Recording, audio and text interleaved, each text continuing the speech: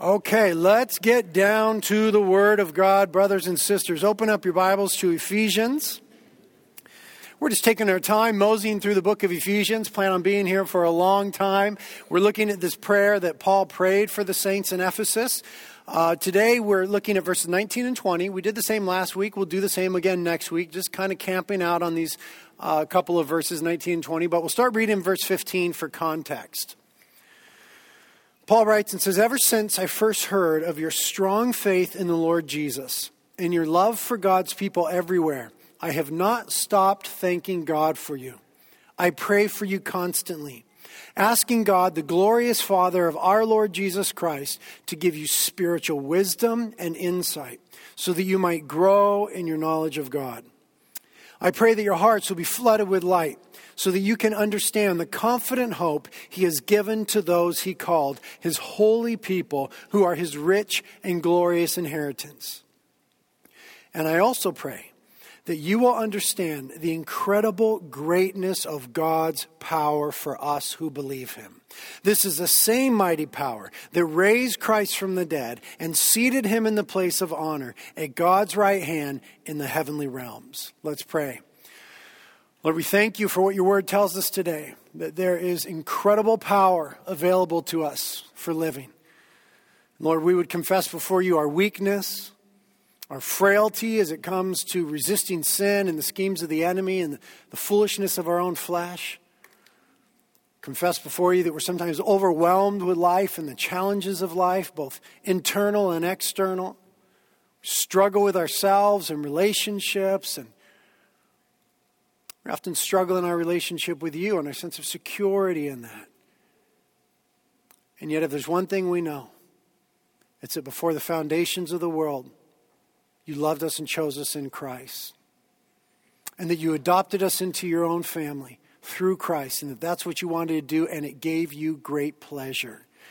And so, Lord, take pleasure today as you bless and instruct your chosen ones. Give us insight, discernment, wisdom, knowledge. Thank you that your word will not return void. It will accomplish the purpose for which it was sent forth. Thank you for the power and the anointing of the Holy Spirit, who's a teacher of all things. We ask together that you would anoint me to teach and preach in a way that would bring you glory, that would open up and expound and clarify your truth and in no way confound or muddy it. And we pray that you give us ears to hear and hearts that are ready to be transformed by the power of the Holy Spirit working through the Holy Word. We ask it in Jesus' name. Amen. Well, we started last week and we're continuing now looking at this thing Paul says. He's praying that they will understand the incredible greatness of God's power for us who believe. And so we started asking last week, what is God's power? Where does it come from? What does it do? And most appropriately for us who have difficulty in life often, who have this sense of weakness and frailty and a need for power. How do we appropriate and experience this power of God that Scripture is telling is for us? In 4 ways that we're suggesting in these few sermons. The first one we looked at last week, the blood of Christ. You remember we looked at the power that is in the blood. That strange Christian concept. There's power in the blood, right? We looked at that and what it means and try to demystify that a bit. And then the Word of God. There's power in the Word of God. And that's what we're looking at today. And then in the weeks to come, the power of the person of the Holy Spirit and the power of prayer. And what we want to say to this and what we want to get is this idea that God has invested power in his word. That the word of God, both as he speaks it and as he has recorded it, is powerful. Scripture tells us that God spoke everything into existence. That there was nothing but God, and then God spoke everything that is into existence. 8 different times in Genesis chapter 1, it says, "Then God said," and something was created. 8 different times God speaks and creation springs forth. Do you understand the tremendous power that's in that? He speaks and all of creation is brought forth. The prophets then in the Old Testament would go on to speak about the power of God and record God saying such things as he said in Jeremiah 23, "Does not my word burn like fire, says the Lord? Is it not like a mighty hammer that smashes a rock to pieces?" So not only does God's word create all things through God speaking it, but God's word continues throughout history to be like a fire and a hammer. It's effective. It's powerful. It changes things. The psalmist would reverberate this in Psalm 29 when he says, "The voice of the Lord is powerful. The voice of the Lord is majestic." He would go on to say, "It shatters the cedars of Lebanon." It's like lightning, so to speak. And then Jesus, who is the Word incarnate, John 1 says, would come on the scene and display the power of God in the Word, in Word. Jesus would speak and people were healed. Jesus would speak and storms were calmed. He would speak to the wind and it would cease. He would speak to the waves and they would fall flat. Jesus would speak and demons would flee. Sometimes into pigs, just saying. Just saying. Just saying. Jesus would speak and people would be raised from the dead. When Jesus spoke at the grave of Lazarus and he said, "Lazarus, come forth," he had to say his name, otherwise every dead person in Israel would have come out of the grave. Jesus was demonstrating the power of God's word over sickness, over demons, over natural forces, and over death. And then the Bible makes it very personable. It makes it very applicable. Brings it very near to us as the written word of God. And it becomes very practical. It says in 2 Timothy 3:16, all scripture is inspired by God, or God-breathed, and is useful to teach us what is true. This is very practical now. The same word that spoke everything into existence, shattered the cedars of Lebanon, was majestic, the psalmist said, like a fire and a hammer, Jeremiah recorded. The same one that raised Lazarus from the dead is useful.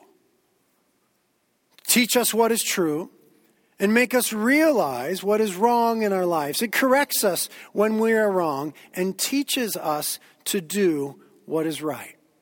This radical power in the Word of God, one of the things that Paul is referring to when he says he wants us to understand the incredible greatness of God's power for us, is made practical and near to us in Scripture.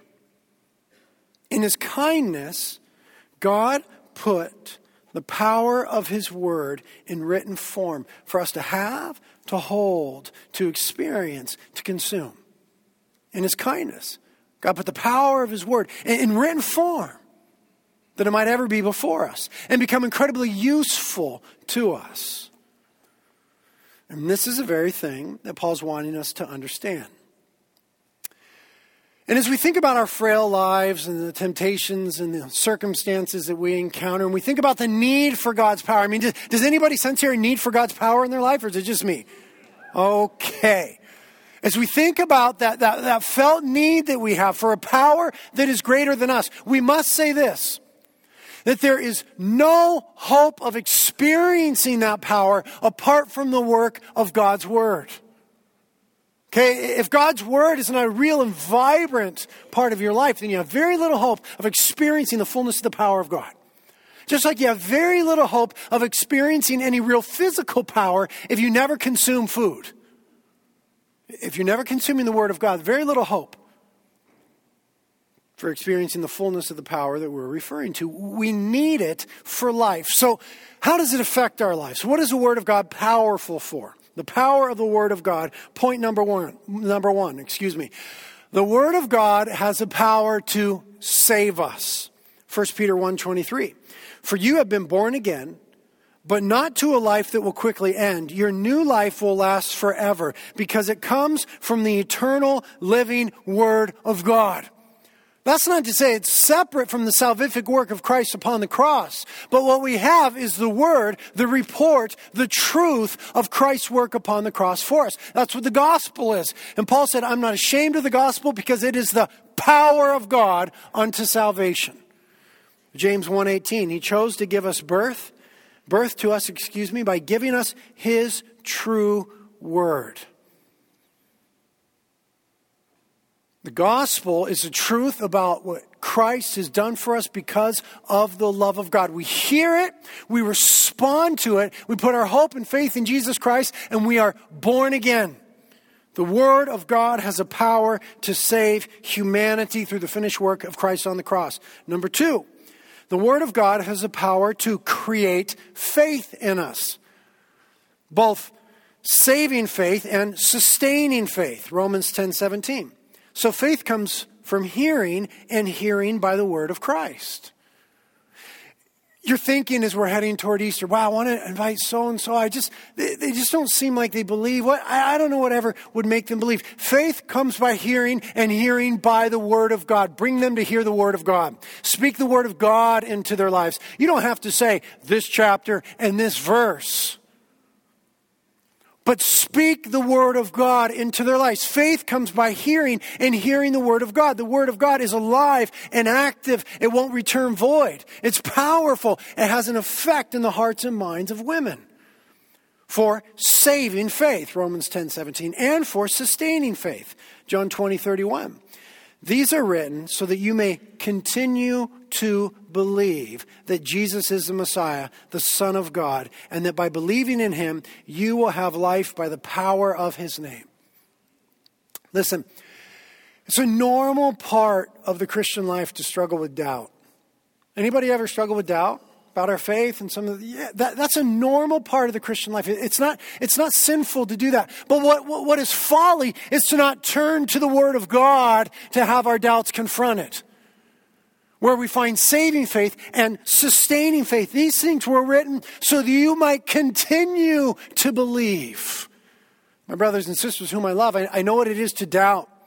I know what it is to struggle. But I know what it is to turn to the Word of God and have my soul ministered to by the Spirit of God and nourished so that my faith is bolstered. Number 3, the Word of God has a power to keep us from sin. Anybody want to sin less? Just me. Wow, you guys are awesome. Anybody want to sin less? Yeah. You should all want to sin less. The Word of God has the power to keep us from sin. Psalm 119, verse 9. How can a young person stay pure? It works for old people too. By obeying God's word. The psalmist said, I have hidden your word in my heart that I might not sin against you. I've hidden your word in my heart that I might not sin against you. Here's a great strategy for those of us that are saying, gosh, I hate that sin that I fall into repeatedly, or I hate this pattern in my life, or I hate that sinful reaction that I have toward my husband when he says this. I've hidden your word in my heart that I might not sin against you. Those things that you're struggling with, search the Word to discover what the Word has to say about them, commit them to memory, hide them in your heart, so that when you begin to engage in that behavior, the Holy Spirit brings you to remembrance, and there's power to keep you from it. It's not just some cute little saying like a fortune cookie. Sorry, I was starting to yell. There's power in the Word of God. There is power to keep you from sin. It's been said, this book will keep you from sin, but sin will keep you from this book. I just want to testify, can I get a witness that when I commit myself to the careful, regular reading of Scripture, I find it easier to resist sin? Can I get a witness? And conversely, when I neglect that, I find myself more easily given to my sinful proclivities. Can I get a witness? This book will keep you from sin, but sin will keep you from this book. It has a keeping effect. My wife taught me this verse and this strategy years ago, 1 Corinthians 10:13. The temptations in your life are no different from what others experience. Right? We always think we're alone and nobody knows what I'm going through. And the Bible says, everyone's going through that, dude. Chill out. The temptations in your life are no different from what others experience. But God is faithful. He will not allow you to be tempted by more than you can stand. He will not allow the temptation to be more than you can stand. Pause right there for a second. That's such a bummer, right? Because we have that phrase that says, I just couldn't help it. There was nothing I could do. And the Bible says, actually, God promises that He's put parameters upon temptation. All joking aside now, this is wonderful news for us who are confronted with radical temptation. God has put parameters on temptation. He has not given Satan free license to just ravage your life. He's not given temptation open license to just suck you into no end. God is faithful, who will not let you be tempted beyond that which you're able to bear, the scriptures say. So that lovingly removes that excuse of, I just couldn't help myself. You may be right, you couldn't help yourself, but God could have helped you. Then it says, when you are tempted, he will show you a way out so that you can endure. Most times in my life, that way out is a scripture that combats that sinful behavior that I've committed to memory, that I've hidden in my heart, that I might not sin against him. So again, brothers and sisters, identify your sinful proclivities, search the Word of God to see those verses that address those things, commit them to memory, hide the Word of God in your heart that you might not sin against him. There's power in those words. And the moment that the Holy Spirit brings it to remembrance, he will strengthen you with strength from on high to stand firm in the face of temptation. Can I get a witness? Number 4, the Word of God has power to cleanse our lives and our way of living. Ephesians 5, Christ loved the church. He gave up his life for her to make her holy and clean, washed by the cleansing of God's Word. He did this to present to himself her to himself as a glorious church without a spot or wrinkle or any other blemish. Instead, she will be holy and without fault. I find that it helps me when I take frequent baths in the Word of God. When I let God's Spirit wash me in God's Word, right? What's it say there? Washed by the cleansing of God's Word. I just find that my own sinfulness and my own thought life and the things that I choose to look at and say and engage in and surround myself, sometimes just the weight of the filth of them. Does anybody know what I'm talking about? And we go to the Word and we open up the Word and we say, God, that darkness that I've been dabbling with, and it's, Lord, just wash me of those things. And He just washes our souls in the Word. He just washes our souls in the Word. He ministers to us afresh the gospel, the truth of Christ's substitutionary death on the cross by which we are forgiven and made new and washed clean. Number 5, the Word of God has the power to make us holy, practically, sanctify us, not just positional holiness, practical holiness, not just being holy because God views us through the lens of Christ, but actually behaving in a holy manner by the power of God and the power of the Word. John 17, Jesus, before he's crucified, prays about us, make them holy by your truth. Sanctify them in your truth. Teach them your word, which is truth. Just as you sent me into the world, I'm sending them into the world. And I give myself as a holy sacrifice for them so that they can be made holy by your truth. You see, through faith in Christ's finished work upon the cross, we are justified, made holy positionally. Through learning and living the Word of God, we are sanctified, made holy practically. It changes the way that we think about sinful behavior and the degree to which we engage in sinful behavior. The Word of God has power to make us holy in living. Number 6, the Word of God has power to build us up. Paul, in speaking to the elders of the church in Ephesus, this very church that we're studying right now, says in Acts 20, and now I commend you to God and the word of his grace, which is able to build you up and to give you the inheritance among all those who are sanctified.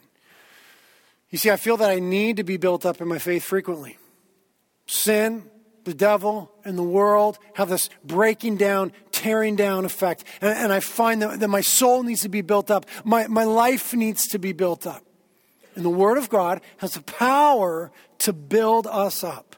Number 7, the Word of God has the power to show us how to live. Psalm 19, the commands of the Lord are clear, giving insight for living. Insight for living. How do I glorify God in this instance? How do I serve and be faithful to God in my job? It seems so menial. How am I faithful there? My marriage has gotten difficult. It seems like the thrill is gone. How do I glorify God and be faithful there? How do I rekindle that love relationship? I've got a new child, or my child is entering the teen years. How do I shepherd this child, raise this child, love this child in the face of all the challenges?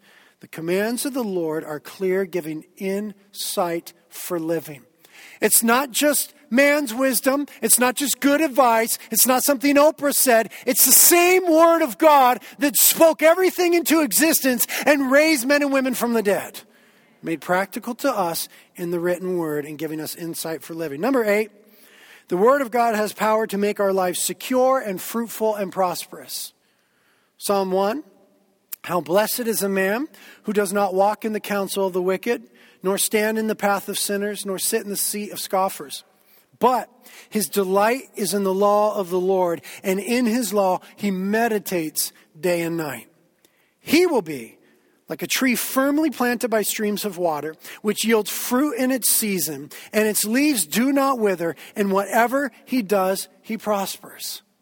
The man or woman who meditates on the word of God, delights in the word of God, is firmly planted, yields fruit, doesn't wither, and prospers. As opposed to the neglect of the Word of God and the power extended to us in it by the Spirit of God, when we neglect that, there's this tendency in our lives to experience instability, dryness, tiresome, fruitless living. I've lived both ways, man. I've lived a life saturated in the Word of God, and I've lived a life that ignored the Word of God. I've experienced those dry, unstable, fruitless times and those rich, firmly planted, fruit-bearing, prosperous times with the Lord. Number 9, the Word of God has the power to prepare us to live life on mission. Every Christian is called to live life on mission for the glory of God. And we're prepared for that mission in the Word of God. If you're waking up in the morning, you're saying, gosh, my church keeps telling me that I'm supposed to live life on mission, but I haven't got any idea how to do that. The Word of God prepares you for that. It says about the Word of God, 2 Timothy, God uses it to prepare and equip His people for every good work. I just got this job. I just go there. I'm in this cubicle. There's this person next to me. What's God's mission for me there? I'm a student. I go. I'm trying to learn. I'm barely trying to survive. I just can't even get my homework done. What's God's mission for me there? And how do I fulfill that mission? The Word of God prepares us for every good work by the Spirit of God. Number 10, the Word of God has power to sustain us. Right? Jesus said in confronting the devil in Matthew 4:4, people do not live by bread alone, but by every word that proceeds from the mouth of God. There's more to life than physical sustenance. Here's the folly of life, is that we give so much attention to the physical and very little to the spiritual. Right? When the physical is cold, we cover it up. When it's hot, we fan it. When it's hungry, we feed it. When it's sore, we massage it. When it's tired, we lay it down. Well, what about our spirit? What do we do when our spirits are cold and dry and weary and uncomfortable? The Word of God. Hebrews 1:3. The Son is the radiance of God's glory and the exact representation of His being, sustaining all things by His powerful word. Our lives are meant to be sustained by Christ through His word. Number 11. Yes, I'm on my 11th point. The Word of God has power to keep us from stumbling. Psalm 119, 165. Those who love thy law have great peace, and nothing causes them to stumble. The things in life that would derail you, defray you, knock you over. When we're committed to the Word of God, they just don't rock us in the same way. They just don't rock us in the same way. Listen, when my daughter was diagnosed with cancer, the first time and the second time, I survived on the Psalms. I would open up the Psalms, and the Spirit of God would meet me there and nourish my soul and sustain me and my wife and our family and build us up. I don't know how people do it without that. Maybe they're better, stronger, I don't know. But we were sustained that way. And what normally would have thrown us into a tailspin, our daughter being diagnosed with cancer for the second time, 30% chance to live, didn't ruin us or shipwreck us. It brought us closer to Jesus as we discovered Him in the Word. Point number 12, the Word of God has the power to keep us safe from the evil one. This is good news. Jesus again, John 17, his high priestly prayer the night before the cross says, now I'm coming to you, speaking to the Father. I told them many things while I was with them in this world so that they would be filled with my joy. I have given them your word, and the world hates them because they do not belong to the world, just as I do not belong to the world. I'm not asking you to take them out of the world, right? Some of us are just kind of holding on, just, Jesus, take me home. I know that feeling. Jesus prayed against them. I'm not asking you to take them out of the world, but to keep them safe from the evil one, because you have a mission in the world. If you're still alive, it's because Christ has a purpose for your life in the world, who you are, where you are right now. The Word of God prepares you for that. The Word of God sustains you in that. And the Word of God keeps us from the schemes of the enemy as a spiritual battle of that unfolds. Verse 13, the Word of God has power to give us victory over the enemy. In the context of spiritual warfare, Ephesians 6 says, and take the sword of the Spirit, which is the Word of God. That's what Jesus did when confronted with the enemy in Matthew 4 and the parallel account in Luke 4. He confronted him with the Word of God. Number 14, this is very important. The Word of God has the power to make us honest with ourselves. Some of you need to hear this right now. Power to make us honest with ourselves. Hebrews 4:12. For the word of God is alive and powerful, sharper than the sharpest two-edged sword, cutting between soul and spirit, between joint and marrow. It exposes our innermost thoughts and desires. You see, the beautiful thing about the Bible is when you read it, you're not just reading it, it's reading you. And when you do read your Bible, don't just mark it, let it mark you. It's alive and active. Makes us honest with ourselves. It exposes our innermost thoughts and desires so that we can deal with them in light of the gospel and by the power of the Holy Spirit and the Holy Word. Psalm 119, I've prayed this prayer many times. Keep me from lying to myself. Give me the privilege of knowing your instructions. Point number 15, the Word of God has the power to make us mature. 1 Peter 2 says, like newborn babes, long for the pure milk of the word, so that by it you may grow in respect to salvation, if you've tasted the kindness of the word. Listen, no word, no growth. I know Christians and I'm friends with Christians who have been Christians for 30, 40 years. And then I know and I'm friends with Christians who have been Christians for 2 years, and they are significantly more mature in the faith than the Christian of 40 years. Because the Christian of 40 years didn't have a life of being in the living, active Word of God. And so their growth was always stunted. It was always minimal. But the young man or woman who commits himself to the Word of God grows because it's nourishment to the soul. And it is the means by which God has ordained that we would grow with respect to salvation. So if you don't want to grow in the Lord, don't read the Bible. No, I'm serious. Some of you are giving me these snooty little looks. Like, no, I'm serious. Make a choice at some point. Be a responsible Christian. If you don't want to grow in the Lord, don't commit yourself to Scripture. If you have a desire to grow in the Lord, you simply must commit yourself to Scripture. It's where that happens. Doesn't mean life is going to be perfect, but we will become mature. Point number 16. The Word of God has the power to make us wise. Psalm 119. Oh, how I love your instructions. I think about them all day long. Your commands make me wiser than my enemies. They are my constant guide. Yes, I have more insight than my teachers, for I am always thinking of your laws. I'm wiser than even my elders, for I have kept your commandments. I refuse to walk on any evil path, so that I may remain obedient to your word.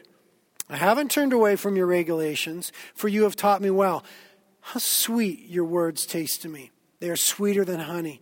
Your commandments give me understanding. No wonder I hate every false way of life. I need wisdom for living. This whole church gig that I'm involved in, I'm in way over my head here. My son, he's 11 years old. He's changing. This whole prepubescent thing is freaking me out. Marriage has different dynamics 15 years in. 40 is different than 22. Need wisdom for living. Where do I turn for that? The Word of God. Where do we turn for that? The Word of God. There's a promise there. Point number 17, the Word of God has the power to give us assurance. Okay, assurance of salvation. 1 John 5:13. I have written this to you who believe in the name of the Son of God, so that you may know that you have eternal life. Has anybody ever said, gosh, I don't even know if I'm saved? What do you do with that? Turn to the Word of God, nourish yourself on the Word of God, take your weary, heavy-laden soul to the Word of God, and let it minister to you the assurance of the gospel and what Christ has done for you and His choosing of you. We all need to be reminded from time to time that even when we're faithless, God is faithful. And even though we cheese out, God will never bail out on this covenant relationship He's entered into us with. Whatever. Verse 18. The Word of God has power to give us peace. Psalm 85. I listen carefully to what God the Lord is saying, for He speaks peace to His faithful people. I listen carefully. How do we listen? Right here. I listen carefully to what the Word of God is saying, for He speaks peace into my life. The Word of God has the power to give us comfort and hope. Romans 15:4. Such things were written in the Scriptures long ago to teach us. And the Scriptures give us hope and encouragement as we wait patiently for God's promises to be fulfilled. There's such a difficult tension within Christianity because the nature of the kingdom of God, by which we become part through putting our faith in Jesus Christ, we've been delivered from the domain of darkness, brought into the kingdom of the beloved Son. The nature of the kingdom of God is that it's here, present now. It's already here in the world, and yet it's not yet. It's to come. It's future. And there's this tension between experiencing the power in the kingdom of God now, and yet knowing that the fullness of our salvific life and what God's going to do in the world is yet to come. It's a difficult sort of tension. And we find ourselves waiting on the promises of God to be fulfilled. When will our children not have cancer anymore? When will our beloveds not die anymore? When will there no longer be genocides or what's going on over there? When will justice come? These are things that we wait upon. And the Scriptures were given to give us hope and encouragement as we wait patiently for God's promises to be fulfilled. And point number 20, the last one. The Word of God has the power to give us joy. The Word of God has the power to give us joy. Psalm 19, the commands of the Lord are right, bringing joy to the heart. Psalm 119, if your instructions, this has been a huge one for my life, if your instructions hadn't sustained me with joy, I would have died in my misery. Man, some of you going through such hard times right now. I'm telling you, Christ will meet you in the pages of the book. He will meet you there, give you peace, sustenance, comfort, hope, and even joy in the face of those trials. Psalm 119, verse 143, as pressure and stress bear down on me, I find joy in your commands. What do we do with pressure and stress? You know, in today's culture, there's a lot of places to go with pressure and stress, right? There's the age-old place of drinking. Many of us go there, that feeling of, gosh, I just need a cold one right now, or I just need a glass of wine. We can go to drugs. Many of us go there, right? Just got to take the edge off a little bit, just something to kind of get me over the hump, just something to get me through. Many of these days are going to pornography, right? Just a way to sort of just check out mentally and let your flesh run wild. Right? Many of us go to mystery and forbidden fruit, flirting with others, unfaithfulness within the marriage context. For some of us, it comes out as violence and anger. For some of us, masking. For some of us, lashing out in different ways. Where do we go with the stress that we all have? We all have the stress that bears down on us. And the psalmist said, I find joy in your commands. I find joy in your word, your truth. It sustains me. It nourishes me. It refreshes my soul. It lifts me up. It gives me hope and comfort and peace and even joy in the stressful times. Listen, just let me encourage you. Instead of turning that on, try opening up the word one time. Instead of opening that up or taking that thing, just try the Word of God. Just try what God says to be true. Jeremiah the prophet said, when I discovered your words, I devoured them. They are my joy and my heart's delight. See, some of you just haven't discovered that about God's word yet. It's meant to be your joy and your heart's delight. And Jesus said in John 15, I have told you these things so that you will be filled with my joy. Yes, your joy will overflow. So in Paul praying for the church in Ephesus and us to have this experience of God's power in our lives, if the Word of God has the power to save us, create faith in us, keep us from sin, cleanse our lives, make us holy, build us up, show us how to live, make our life secure, fruitful, and prosperous, prepare us for mission, sustain us, keep us from the evil one, give us victory over the devil, make us honest, make us mature, make us wise, make us sure, give us peace, give us hope, give us comfort, and give us joy.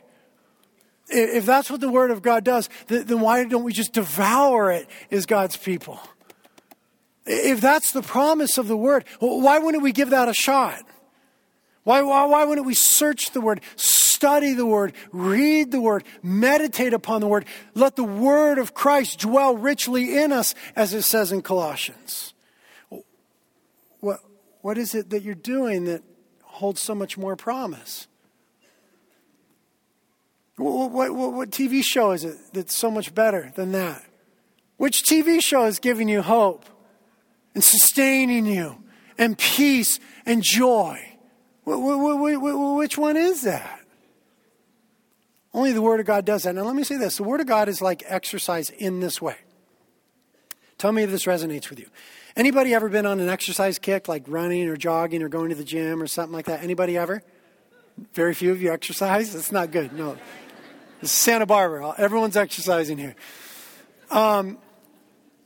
When you're in that kick and you're exercising a lot, have you ever noticed how you're just stoked to do it and it's kind of like an addiction and you just want to keep doing it, right? Like a few years ago, I was on this running thing and I was running with a couple of friends of mine and I'd wake up in the morning and be like, oh, I can't wait to run.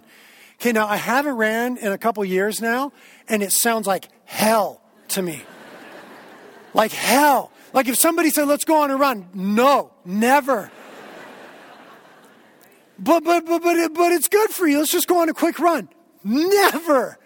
There's no desire in me whatsoever to run for any distance, at any time, at any speed, in any way, for any reason.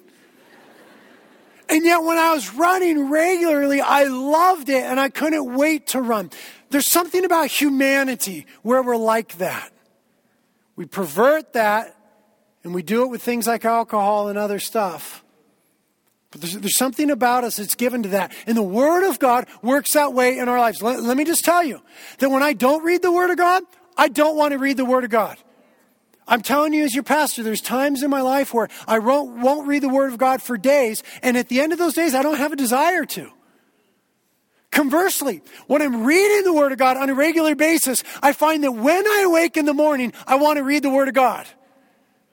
And during the day and at the end of the day, I want to read the Word of God. Reading the Word of God begets reading the Word of God. Neglecting it begets neglecting it. So if you're in a place in neglect, these are one of those moments by the power of the Holy Spirit. You just need to choose to do the right thing according to the promise of God and begin to read the Word. It might be tedious at first, like getting back into jogging, stinking shin splints and this and that. And I can't breathe. But after a while, you hit a rhythm and it's this life-giving thing. An imperfect, perhaps profane analogy, but reading the Word of God is the same way. If you've been out of it and you start reading it tomorrow morning, it's going to be difficult the first day. But I promise you, according to what Scripture says, it will yield tremendous fruit in your lives and nourish your soul, and it will become your delight, as it did the prophet Jeremiah. What else has that sort of power? Listen, last thing I'll say is this. Jesus said in Matthew 24, heaven and earth will pass away, but my words will never pass away. Everything else has an expiration date, but not the Word of God. Long after the news press is gone, the Word of God will stand and remain. Amen? Lord, thank you so much for your word. Lord, we're asking that by your Holy Spirit you would do a work in our lives, that we would say with the psalmist that your words are sweet, sweeter than honey in our mouths. That your word would become our joy and our heart's delight. And so, Holy Spirit, make good on all these promises. We're just simple folk. We believe your word. And I'm asking the Holy Spirit, you would make good on all these promises. And that as we give ourselves to this holy, wonderful, living and active book, we find faith and strength, holiness and purity, encouragement and instruction, fruitfulness and security, maturity and wisdom, peace, hope, comfort, and joy. We need it in our lives, Lord. We need it. Thank you that you've not left us alone. You've given us your Spirit and your word. Cause us to pursue hard after both, to the glory of Jesus. Amen.